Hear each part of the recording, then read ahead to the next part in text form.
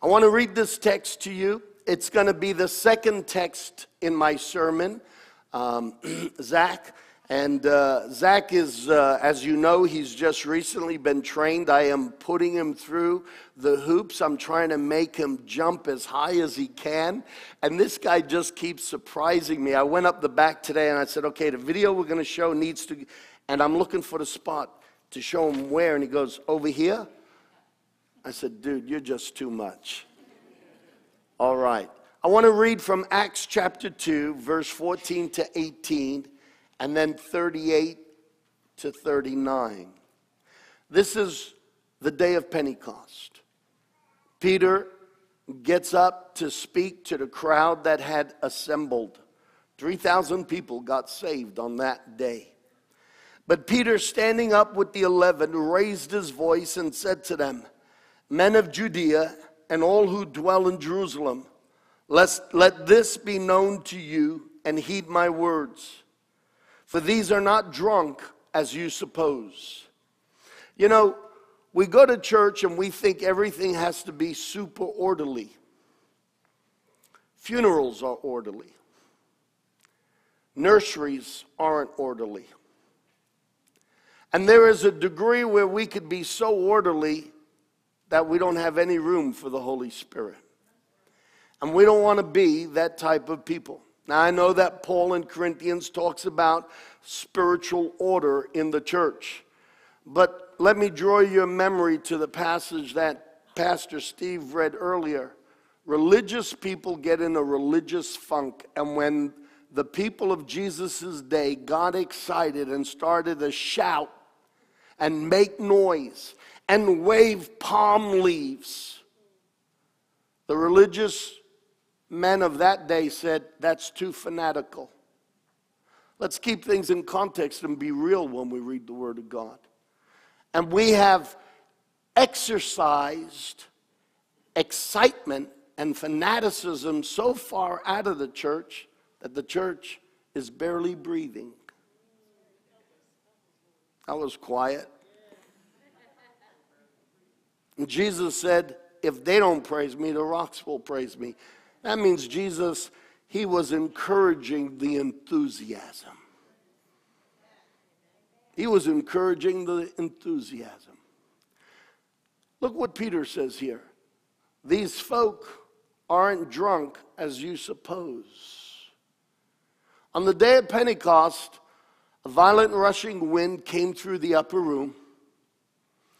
Tongues of fire appeared on people's heads. And they started speaking in tongues unknown to themselves. Because the religious holiday was Pentecost, Jewish converts and believers from around the nations had converged on Jerusalem. And they are hearing these people talk in tongues, and they're recognizing their native language. And they said, these people are praising God in our language. How can that be? These are Hebrews. But something so different was happening that the crowd actually thought they were drunk. I want to tell you that drunk people don't learn and start communicating in an educated language. Sometimes when the Holy Spirit comes, and this is historical record all throughout history, and I'll give you just a few today. God does things that are supernatural. Amen. As you read through the book of Acts, you'll see it often says, and it uses these two words together, and the disciples or the apostles perform signs and wonders. Some things are a sign and it's easily discernible. This is God. Other things are wonders, and they make you scratch your head and say, I've never seen this before. God does signs and wonders. And wonders are designed to cause the inquisitive heart to rethink their stagnant position and realize that God is on the move. A church without signs and wonders is a church that needs a fresh revival of the Holy Spirit. Can I get an agreement? Amen. Absolutely. The Gospels are the Gospels because they're filled with stories of Jesus walking and performing the acts of God. And Jesus made it clear, these signs will follow those that believe. He didn't say these signs will follow the apostles. He said these signs will follow those who believe. The testimonies I shared with you, it's not because the great Rob Scarallo prayed. We have a whole church of people praying. By the way, have I said today I want you to see Pastor Carlos after the service and sign up and get on the prayer list? Listen, if you want to make history, we sing a song, History Makers. I want to be a history maker. Be part of the praying church of grace and faith. Get on that prayer list. We have seen untold miracles. Literally, people that the doctors have said they're going to die within a day. My own granddaughter, they said she's got 5 minutes left to live. After she was born, the day after. Miracles are common occurrences for God. Absolutely. Some theologians say, well, they happened in the early church because God was trying to kickstart the church. Oh, really? So he's just a promotionalist, and healings and miracles were never because his heart breaks at the condition of humanity. Is that what we're honestly going to conclude? God forbid, that's blasphemous. We want to be so rational in our thinking that we leave no room for the supernatural. I'm going to say that again because that was good. We want to be so rational in our thinking that we leave no room for the supernatural. Absolutely.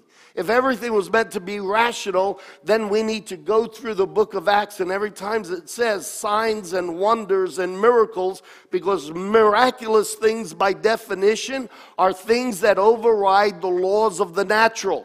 And if we want to be so rational in our religion, in our faith in Christ, then we need to cross out every time it says signs, wonders, and miracles.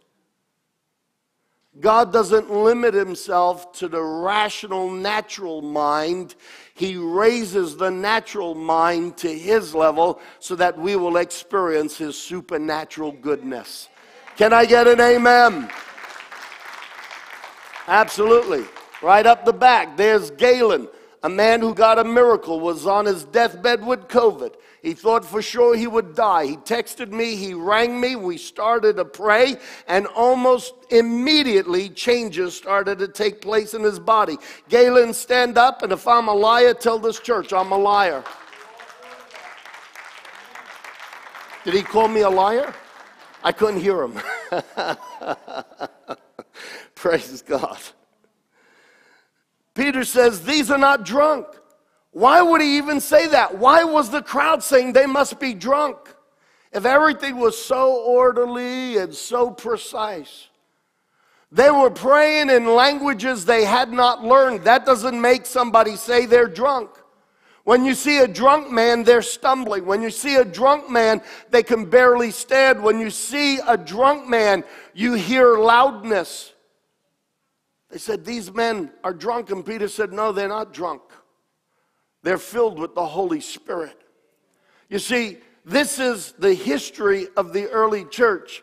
And God wasn't too concerned about every letter of the alphabet being in its exact order. Tongues on fire appeared in a visionary form on their heads.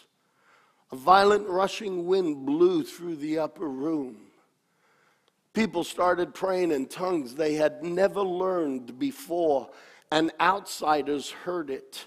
God put on a spectacle so that outsiders would wonder, and so that it would be a sign. And in the midst of it, Peter gets up and he preaches a word that points them to Jesus Christ, and 3,000 get saved. When Jesus walked on the earth, he gave authority and power to his disciples. He said, go to every house in this town, knock on the doors, and tell them that the kingdom of God has come, and then prove it by laying hands on the sick.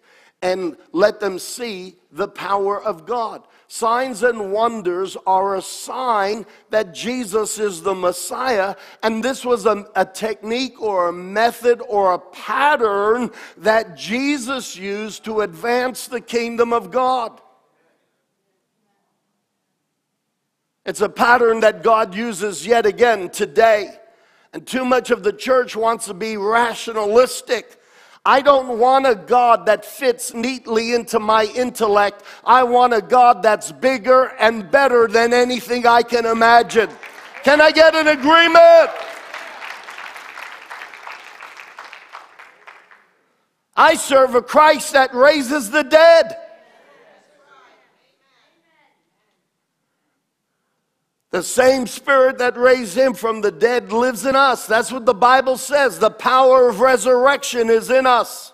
And if you've never heard preaching like this before, I apologize. Not that I'm preaching like this. I apologize that no one's ever told you this.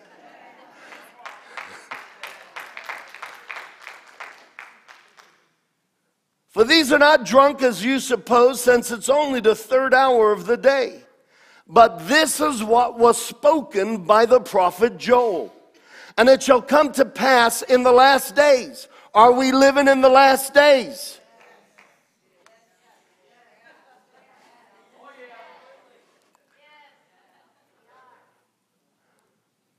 Am I in Grace and Faith Church? How many of you believe we're living in the last days? You know what the last days are? When you study that word in the Greek, the New Testament was written in Greek. It says the last age, the last time period. There are time periods where God did certain types of things. From Adam to Noah, it was a dispensation, a time period. From Abraham to Jesus, it was a time period up before Jesus, a time period called the law. And God dealt with the nation of Israel and tried to bring the good news to the world through them. And from the time of Christ, his crucifixion, resurrection, this is the year of God's favor. The Bible uses that term. There is, at the end of this age, at the end of this time period, called the year of God's favor. Today is the day of salvation, Paul says. The next time period is called the day of God's wrath. It's a day instead of a year. It's a short period, and judgment is coming on the earth. And I believe the church will have been raptured, and then we slip right into the millennium. The millennium's another whole time period. And so when Jesus said, when Joel said, when Paul said in the last days, he didn't, in the Greek, it's not saying 50 years before Jesus returns. The last days in the Greek is literally the last time period before the next. It's an eon, it's a period, a space of time. Well, we're living in that last age before God's judgment comes on the whole earth and he takes us into the millennium. The millennium is going to be a whole new scenario. The Bible says Satan and all of his demons will be bound in hell for 1,000 years. Wow, that's going to be pretty awesome, don't you think? But that's a different era. It's a different time period. We haven't gotten there yet. It's coming. It's really not that far away. But we are still in the age of the church. We are still in the year of God's favor. This is the time period of God's salvation and a time where God wants to reveal himself to humanity. And so the prophet Joel says, in the last days, he's speaking on God's behalf. And it'll come to pass in the last days, said God, that I will pour out my spirit on all flesh. And your sons and your daughters will prophesy. Too many people say, well, this stuff isn't for the church today. Why not? We're in the last days. You're meant to prophesy. Oh no, prophecy will cease. No, when we see perfection face to face, when you read that scripture in context, when we are face to face with Jesus in heaven, we won't need to know the future because we'll have all knowledge. We won't need miracles or healings because we'll be in the presence of everlasting life and health. Can I get an agreement? And so the prophet Joel says, in the last days, God's going to pour out his spirit on all flesh, and sons and daughters will prophesy, young men will see visions, and your old men will dream dreams. And on my maidservants and on my men servants and on my maidservants I will pour out my Spirit in those days, and they shall prophesy. Then Peter said to them, repent and let every one of you be baptized in the name of Jesus Christ for the remission of sins, and you will receive the gift of the Holy Spirit. For the promises to you and to your children and to all who are far off. This promise, what's happening today, Peter's saying, what the prophet Joel is talking about, it's happened. And it's going to continue to happen to all those who are far off, as many as the Lord our God will call. How many of you here are born again? Raise your hands. Then God called you, and this promise is for you. God forbid, when well-meaning preachers turn around and call this demonic and say that doesn't happen anymore. God forbid. The Word of God says, and this promise will follow you, for as many as the Lord will call. Amen. You see, church history, we had a Reformation because after Christianity was accepted and the Roman Empire fell, Christianity started to become diluted. Under crisis and persecution, the faith of the saints remained red hot. But when they got comfortable, when the status quo was okay, Christianity started to get diluted and mixed with paganism. And so over the centuries, many truths of the faith were lost. That's why people like Wycliffe started to write the Bible in the common English so that the average person could have access to scriptures and compare it to what had been being taught in the established church, the Catholic Church. And that's why people like Martin Luther started to print his theses and started to show that the Bible says we're justified by faith in Jesus Christ. And there are so many doctrines of truths that were lost to the church that had to be revived. You see, the church went into such dark ages that over the years, God had to restore truth back to the church. And some say that, what happened on the day of Pentecost has never happened again until Azusa Street. And that's one of the revivals I'm going to talk to you about today very quickly. But I want to tell you that's not correct. Historically, there are records of people having been baptized in the Holy Spirit, speaking in with words of knowledge, prophesying, praying in tongues all throughout history ever since the early church up until today. In fact, even Martin Luther, who was the head of that,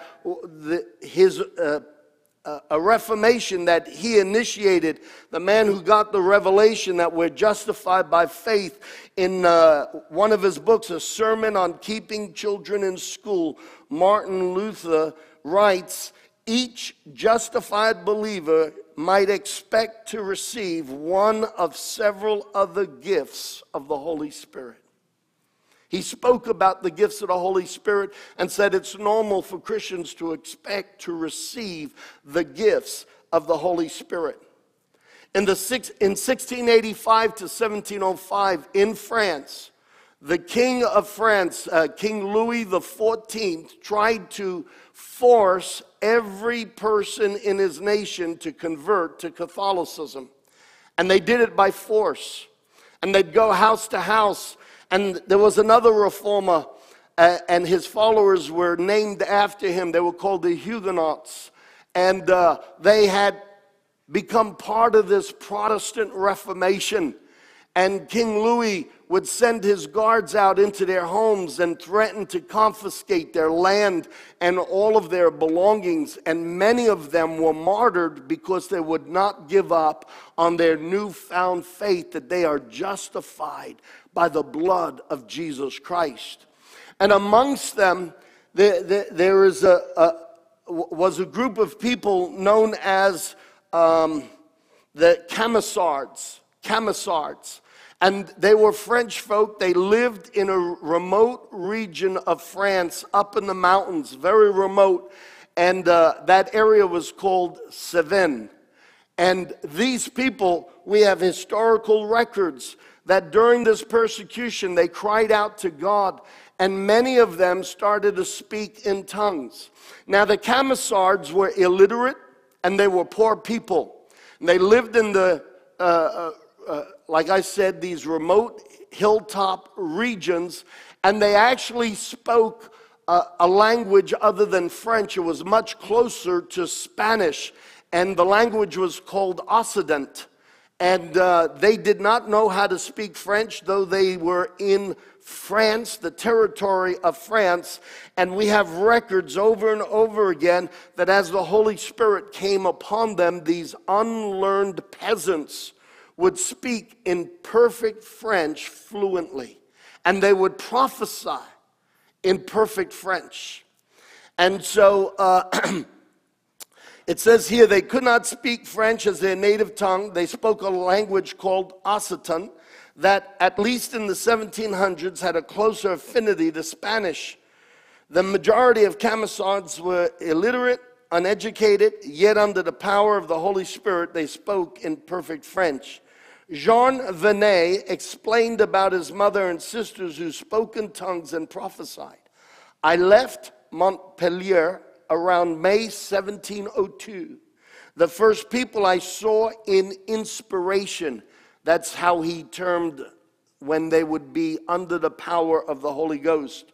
The first people I saw in inspiration were my mother, my brother, my two sisters, and a cousin, Germaine. My mother's greatest agitations were of the chest, which made her produce great tears. She spoke nothing but French during the inspiration while the Holy Spirit was on her, which gave me a great surprise the first time I heard her, because she had never tried to say a word in this language, nor has ever done since, at least to my recollection. And this is taken from Les Profetes Protestantes, the Impresión de, and I can't read the rest, and if you want a copy of the notes, you could get them after, all right? And Jacques Dubois declared that sometimes the people under the inspiration spoke in foreign languages, and this is a direct quote. I have seen many people of one or the other sex, male or female, he's saying, who under the inspiration, they use the word ecstasy. I avoid that word because in today's connotation, it generally refers more to sexual experience, whereas ecstasy is not always a sexual thing. Were pronouncing certain words that the assistants believed to be a foreign language. And afterwards that they were speaking, they explained several times the meaning of those sayings which they had uttered.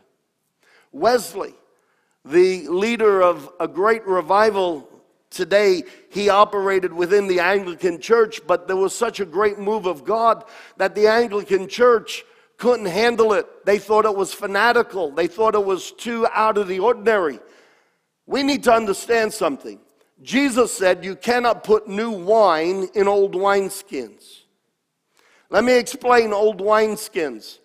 Old wineskins are made of skin and hessian as an outer bag. The inner bag is usually a skin.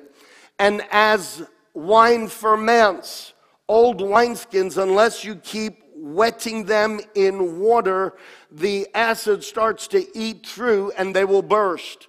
And so when you make wine, it ferments and wineskins will burst, especially if they're old. But if the wineskin is made of fresh flesh and it's being maintained, there can be the fermentation that takes place in the process, and it will not cause the wineskins to burst. What was Jesus talking about? Was he talking about drinking alcohol? Listen, what Jesus was talking about was this.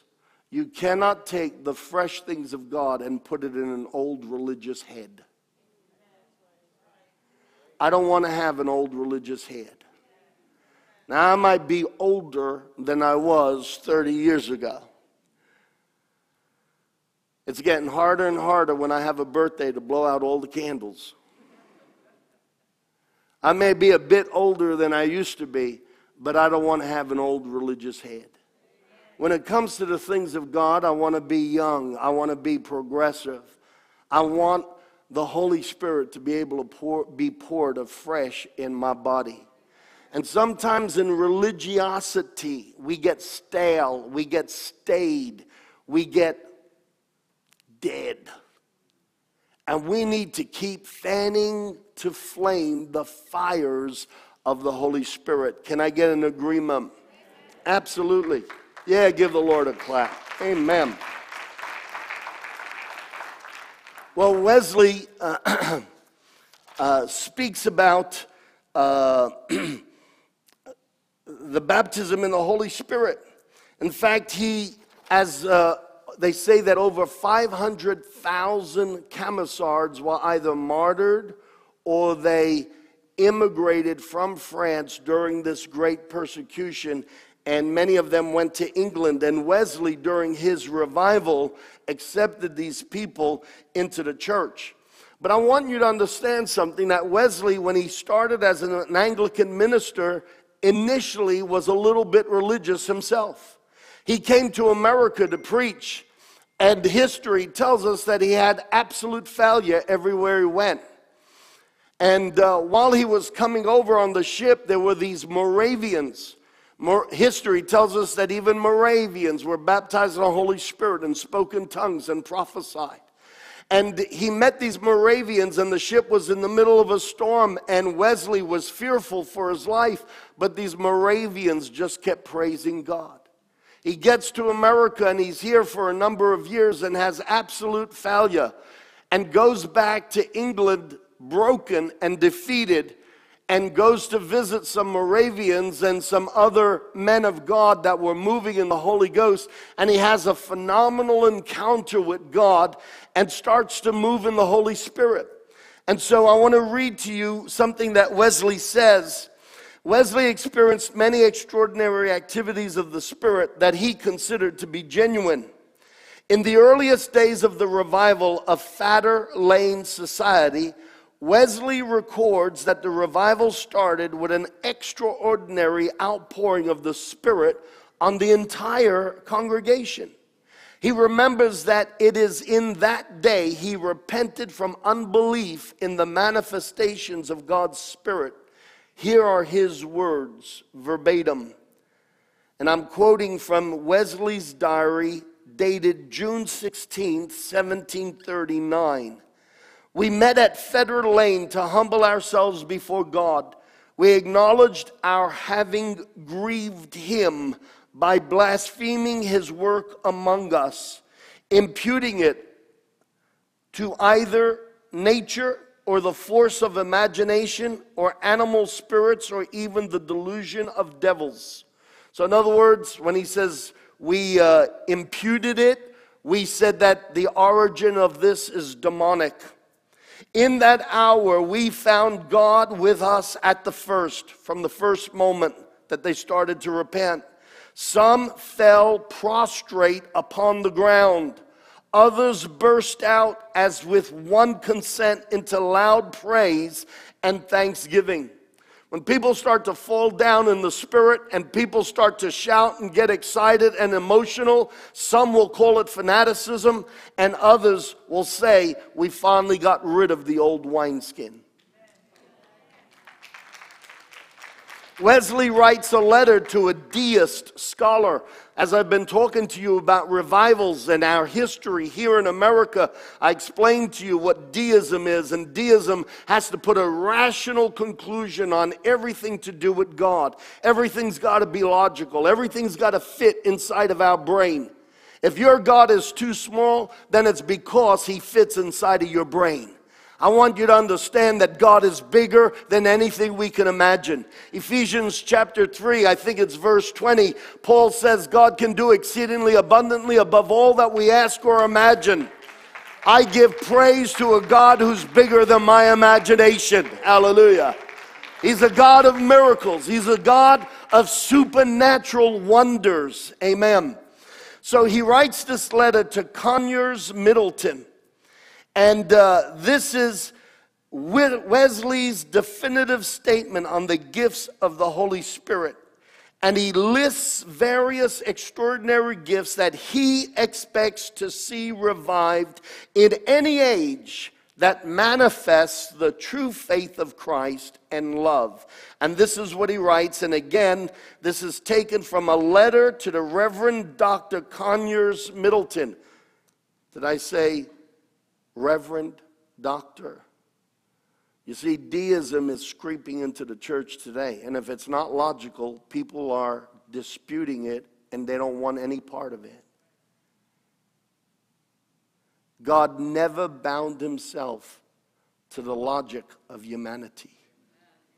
God has released himself to the power of his supernatural being. Amen. Absolutely. And this is what Wesley, this is history. It's written. These are texts. He lists the gifts of the Holy Spirit as, number one, casting out devils. Number two, speaking with new tongues. Number three, escaping dangers in which otherwise they must have perished. That's miraculous interventions. Number four, healing the sick. Number five, prophecy, foretelling things to come. Number six, visions. Number seven, divine dreams. And number eight, discerning of spirits. All throughout his ministry, Wesley experienced countless healings through prayers. I want to read you one. I've got heaps here. I don't have time for all of this, but I want to read you one. And it's about, and please, I'm not trying to be insensitive here, but today we become very conscious of breast cancer. And it is unfortunately a tragedy that happens way too often today in our society. And this is a case of a woman who had breast cancer, and I want you to hear it. What happened? December the 26th, 1761, I made a particular inquiry into the case of Mary Special, a young woman then in Tottenham Court Road. She said, 4 years since I found much pain in my breast and afterwards hard lumps. 4 months ago, my left breast broke. In other words, the flesh opened up and kept running continually, growing worse and worse. After some time, I was recommended to St. George Hospital. I was let blood. They did bloodletting. They believed that to be a cure, and they would drain blood from the body.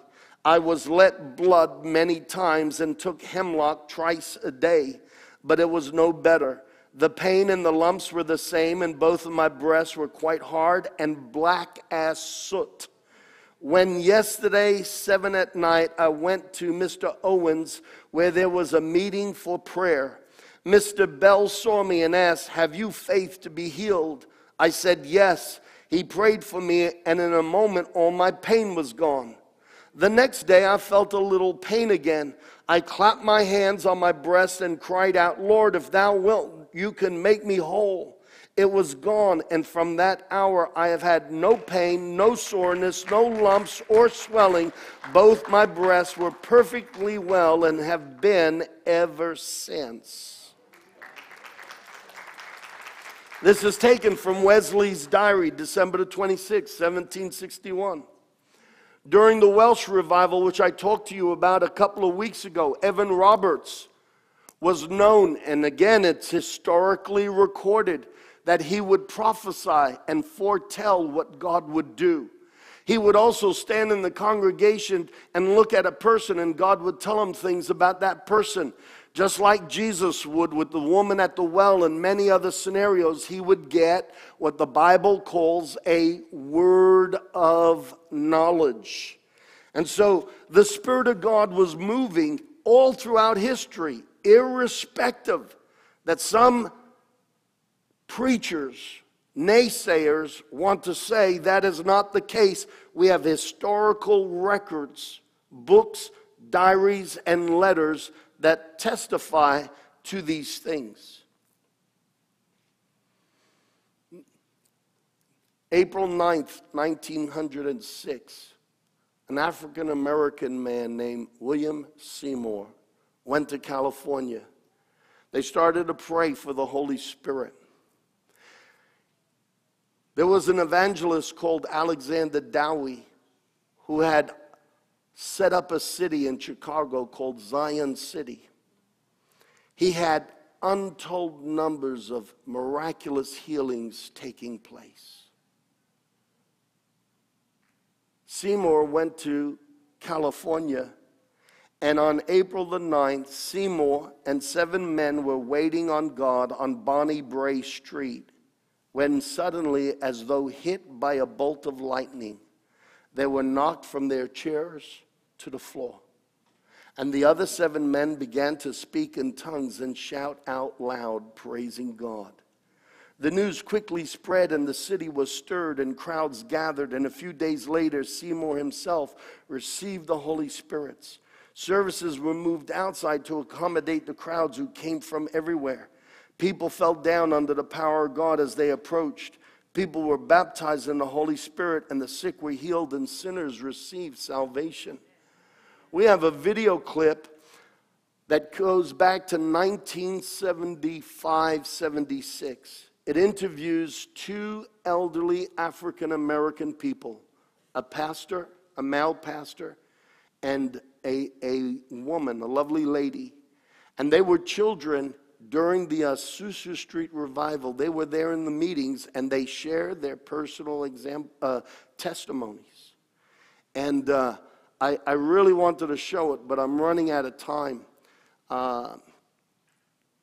This lady was born deaf and could not go to school. And in the Azusa Street revival, she was totally healed and has perfect hearing and is having a normal conversation with a normal sounding voice. Many times when you have a problem with deafness, it affects the sound of your speech because you don't hear well when you try to speak. She speaks perfect English, pronunciation perfect, and totally healed. And here she was now in this video, about 70 years old. And the gentleman had been totally healed of tuberculosis. And they testify of the power of God and how people got saved, how people would come and visit from different nationalities, Russian people, Japanese people. Don't forget, this is during the gold, one of the gold rushes and stuff. So there was a very multicultural conglomeration of nationalities there. And she said people would start to speak in tongues in Japanese, and Japanese onlookers who were not born again would hear them praising God in their own language. And they testify that these things happened over and over again. I wonder, Pastor Carlos, if at the end of my sermon we can put it on Facebook, and so it could be a tag on to my sermon this morning. Can we do that? Yes? And so I encourage you, for the sake of saving a little bit of time, go to a Grace and Faith Facebook page or even our YouTube channel. Look up Grace and Faith Church Tampa, and you will watch this video clip. It's about 6 minutes, but it's absolutely amazing to hear the testimony of 2 people that were alive at that time. Obviously, they're not alive today. Too much time has gone by, but they testify of this amazing revival.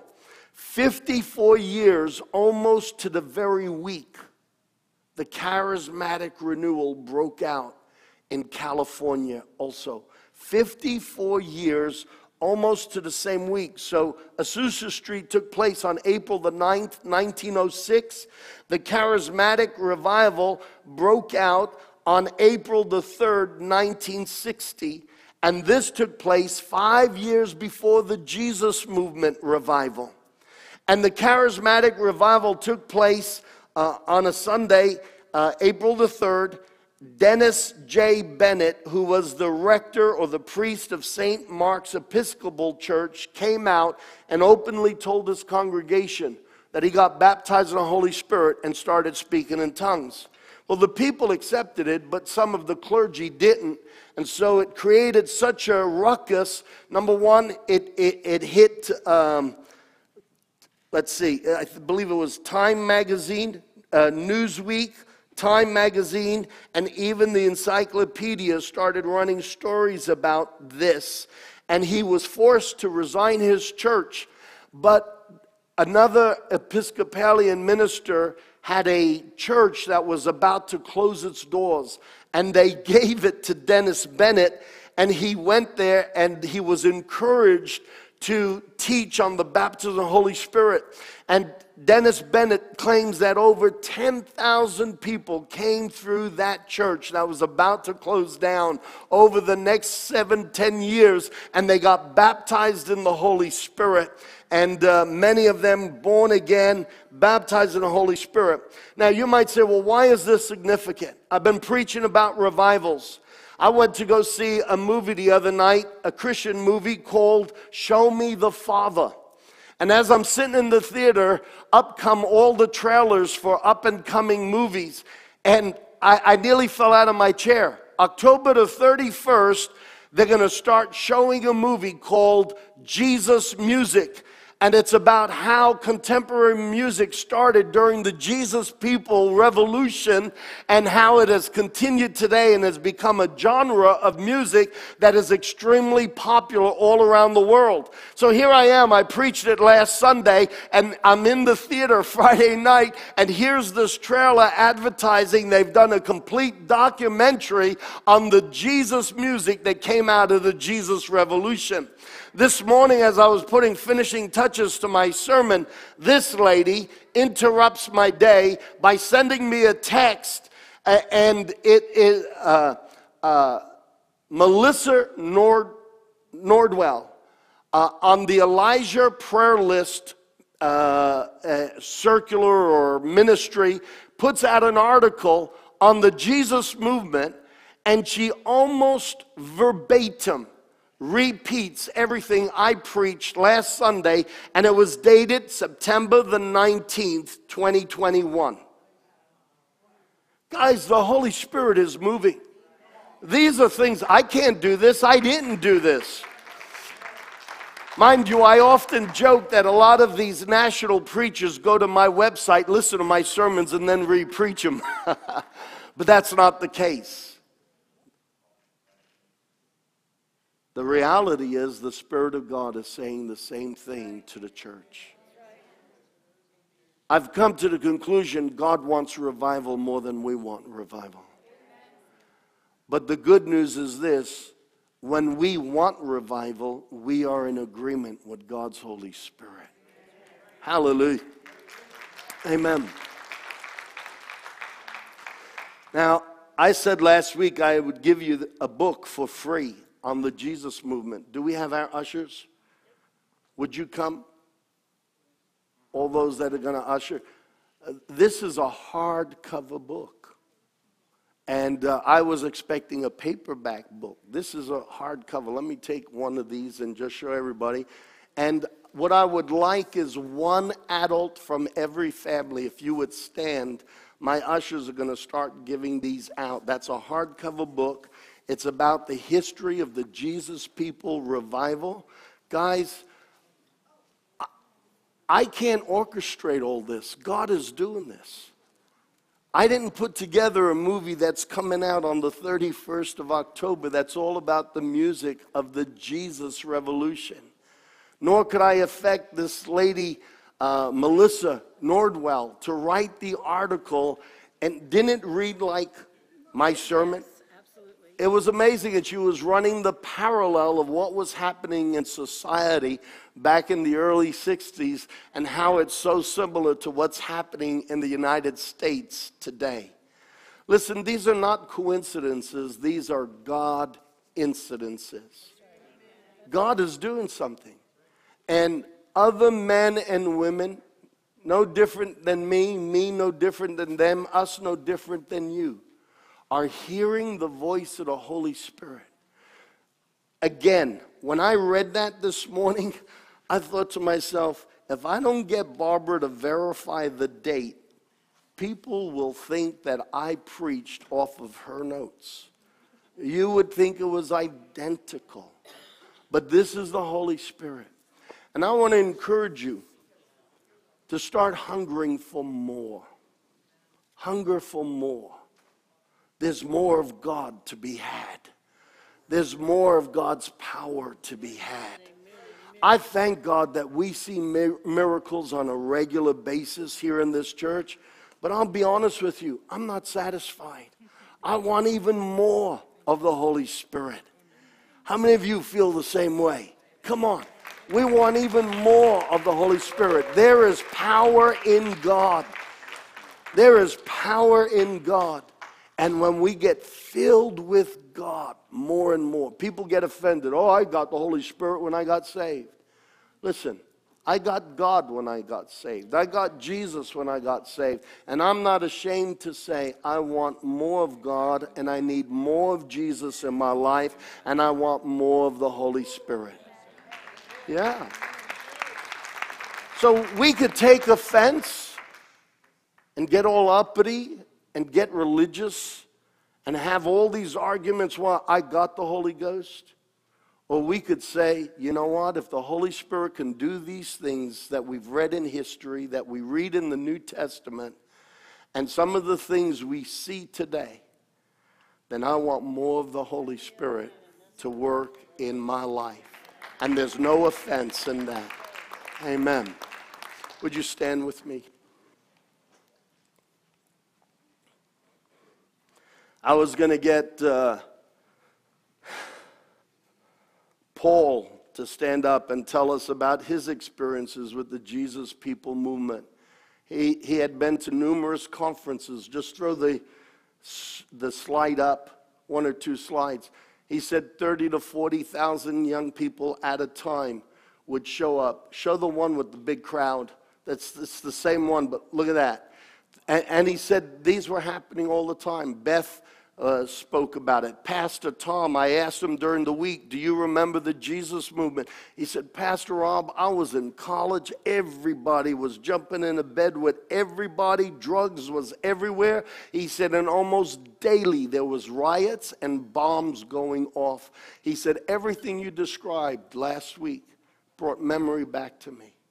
Listen to me. Why am I preaching this stuff? Why am I preaching this stuff? Because your nation, our nation, needs for the church of Jesus Christ to get back into the Holy Ghost, because the only thing that'll change America and the only thing that'll save America is the church of Jesus Christ repenting, getting honest, and calling on the power of God to touch our lives and to touch our communities. The America I'm living in today is not the America that God dreamed about. We are the light of the world. We are the salt of the earth. And if America is going to hell in a handbasket socially, it's because the church doesn't have enough salt on her. So I won't apologize for saying I want more of the Holy Spirit. I won't apologize for preaching about revival. I've already shared with you and shown you over the last few weeks how every time America has reached a crisis point in its history, at critical moments in our history where faith in God was almost zero, the Spirit of God would breathe on this nation. What do I want? I want every man and woman around this world to have encounters with God through Jesus Christ. I would that the whole world would know our Father and know how wonderful God is. Am I just looking for emotionalism? No. But you can't have an encounter with God and it not affect you mentally and emotionally and spiritually. The prayer for revival and the need to preach such things is because there's a better hope than politics. Somebody say, thank God. There's a hope better than politics. And when the church is looking to the right person in the White House, we've lost the plot. fact, that alone is a terrible statement about where the Church of Jesus Christ is at. Politics aside, we are an extremely divided and volatile nation right now. But this nonsense is happening around the world because demons are moving. When the enemy comes in, God wants to raise up a flood, a standard against the enemy. Come on, everybody repeat after me. I'm not going to take offense. You understand, we're living in a time, young people are so confused, they don't know if they're Arthur or Martha. I'm not trying to be derogatory. Our schools are trying to encourage this line of thinking. Oh my God. If that doesn't prick our heart, we're the salt. Are we preserving? Where's the effect of the salt? Is the church having that preserving effect on society?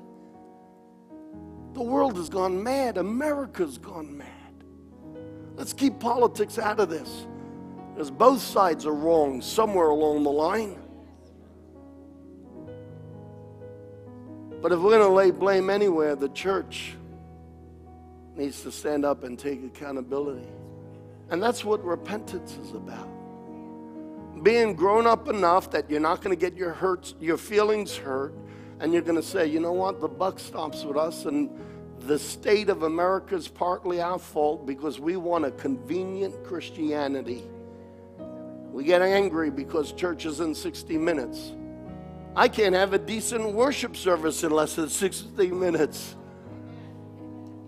By the way, let me tell you something. One of the marks of every revival is they're in church all day and people don't feel tired. Those are historic facts.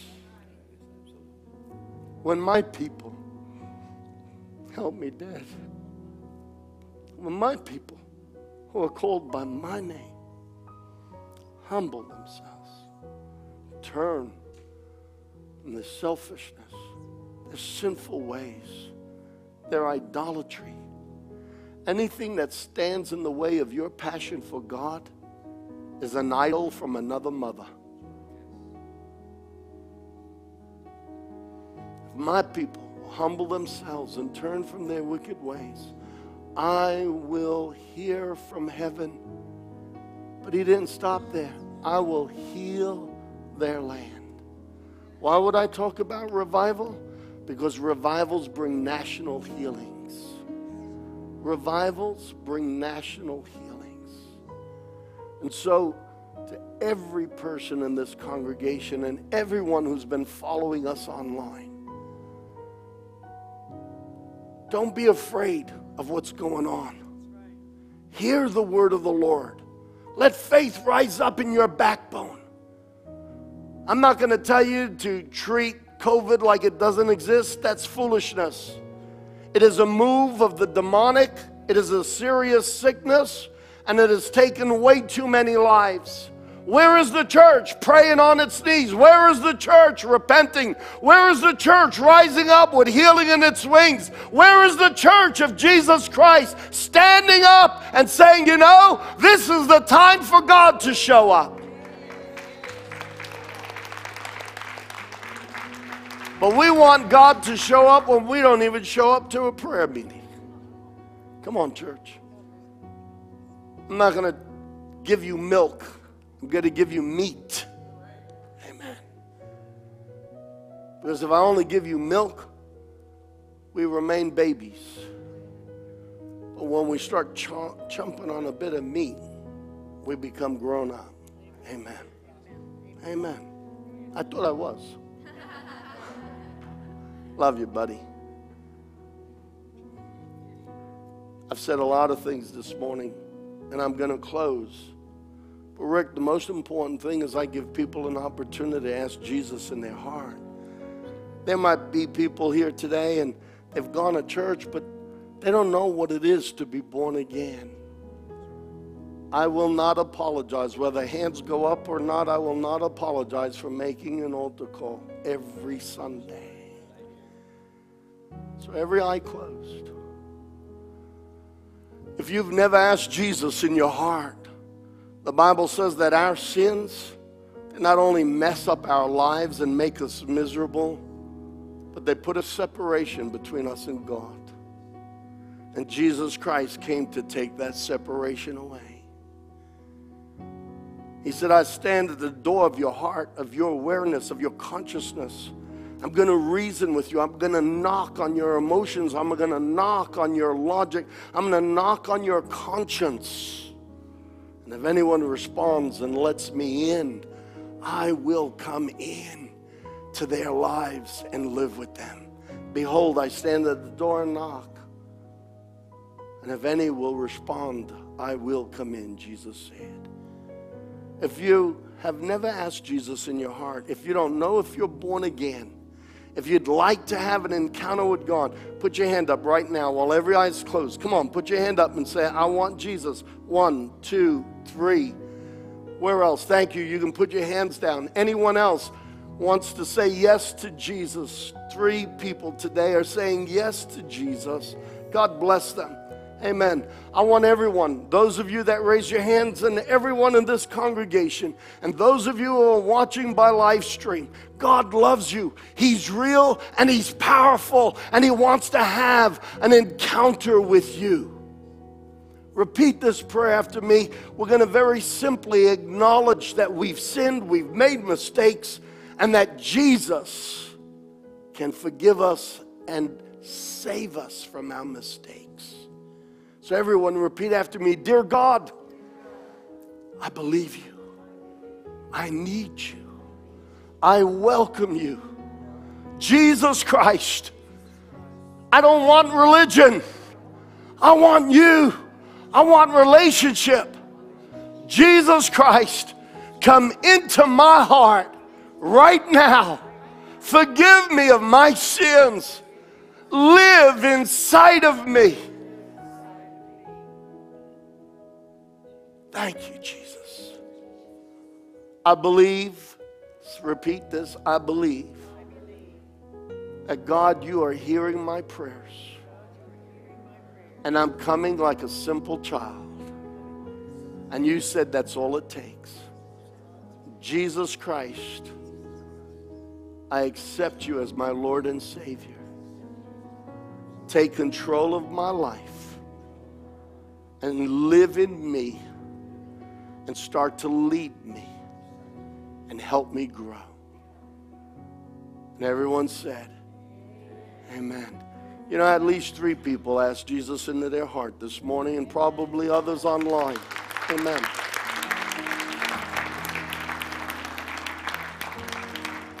Look, I grew up in the church, but I had to find Jesus for myself. My daddy was a preacher. I had to find Jesus. And I can honestly tell you, I've done stuff in the world, and I've served God. And I can honestly tell you, sincerely, the greatest thing that has ever happened to me is letting God have His way in my life. This is the best relationship I have ever had and am still having. Amen. I welcome you to a greater relationship with God through Jesus Christ. Amen. God bless you. Come on back next Sunday. Next Sunday, I'm going to be preaching on the Holy Spirit. And I believe that God will start to touch people with His Holy Spirit and baptize them. Amen. God bless you. Have an incredible week. Those of you that are staying for the memorial service, thank you so much. God bless to all of you. We'll see you again soon. Dr. Vincent Synan, one of the foremost authorities who wrote this book, Charismatic Bridges, has something to share with us today. Who and what happened right here at this spot? From 1906, Ralph, until 1909, the Azusa Street revival took place right on this open lot. It's open now, but one of the greatest revivals in church history, because the worldwide Pentecostal movement had its beginning here, as a worldwide force, and services went on day and night for 3 years in this place, and from this place Spirit-baptized people went all over the world spreading the story of the baptism of the Holy Spirit. Now, I think we should introduce immediately our friends, because it's a rare honor to have these people here with us. They were there when it happened, and we think of this as the movement that was started without a man. Jesus is the one who brought this movement into existence. Would you introduce these friends? Yes, first this is Miss Maddie Cummings, who was here at the beginning of the Azusa Street meeting as a young girl. And this is the Reverend Lawrence Catley, who is pastor of a Church of God in Christ in Pasadena, California. He was here at this great revival, and they are the two only known survivors that I know of who were here at that time. Now, were both of you acquainted at that time? Were you children here in the revival? Yes, we were. You knew each other? What'd you call each other then? Lawrence. And Maddie. And Maddie. Yes. You played together. Son Catley. Son Catley. And this was a Methodist church. This was originally African Methodist Church, and they built a new church on 8th and Town Avenue and rented this to Azusa Mission, and eventually Azusa bought it. Now, you were, wasn't it true that both of you received tremendous healings here at this spot? Yes, I received healing. I was deaf, and God healed me, and now I can hear. How many years ago? Oh, that's been around 70 years ago now. Somebody said healings don't last. Oh, they do. And sometimes I think I hear too much, but thank God for hearing. You mean you really were deaf? Deaf, yes. I couldn't go to school. You could not go to school? No. And what about you? Well, I had what we called TB in those days, and tuberculosis, and it was a terrible experience. And I heard that there was a place uptown called Azusa Mission where they prayed for people and they got well. And I asked my mother to bring me, and she eventually brought me. And through the laying on of hands and the prayer, God delivered me from that TB.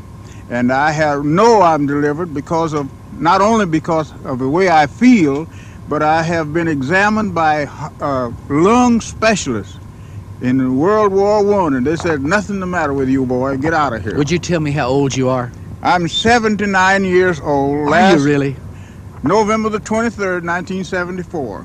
Hey, this is quite an exciting day to be alive, isn't it? Wonderful. Dr. Stein, what would you say this place looked like when the Holy Spirit began to fall? Well, I think these two could tell a lot more than I could because they were here. Well, you researched it, so I thought you might Well, it was just a 2-block street. Azusa Street is a very short street near the City Hall. It was in the downtown area. And Elder William J. Seymour had come from Texas to hold a revival here in a Nazarene church. But he preached a new experience, the baptism with the Holy Spirit, accompanied by speaking with other tongues. And a revival broke out in the Asbury home on Bonnie Bray Street. People received this experience and crowds filled the streets. And then they came to find a church building, and they found this old abandoned Methodist church building that had been used as a warehouse, a storage place, and I think a stable at one time too. And they found it was empty. It had no stained glass windows, no pews. They just had rough-hewn benches. But here, a worldwide revival began, and people came from all over the world to this spot to find out what they had. Could you tell us what the main experience was that attracted the people, Maddie? Well, I think first it was because they came and they began to speak in tongues, and people heard them speak in their own language. The Japanese, Chinese, and all the different nationalities, they heard them speak, and the gospel was preached to them. You mean they had not learned these languages? Oh, no, they had not learned, because the Spirit of God filled them, and they really knew what the people were talking about, and they too were saved. Now, you saw this and heard this with your own ears. I certainly did. Now, Dr. Stein, was this interracial, all different nationalities? The great thing, I believe, from studying the history of it was that people from all races and nations and tribes came here. Los Angeles Yes. was a melting pot city. Right. Yeah. The pastor was a black man, Yes. and mostly blacks to start with, but soon Mexicans and Russians and Chinese and Japanese, and Just like today. just Yeah, like today, yes. from all over the world came, and there was no distinction on race, was there? No, None no, whatsoever. nobody. one thing that was so nice, nobody ever said, well, you're black or you're white, but we were just children of God, rejoicing and praising God for all of his love and all of his mercy and his kindness, for his healing. And that was what brought the people. What did they teach here as a doctrines? Well, they taught that you must first be converted, and then you must be sanctified, and God would fill you on a sanctified life with his precious Holy Spirit. And you would speak with tongues Speak in as the tongues evidence. as the evidence, yes. And then other gifts would come like prophecy. Prophecy, healing, and all the gifts in the Bible has taken. Interpretation of tongues and all every gift that's listed in the scripture was practiced right in Azusa Mission.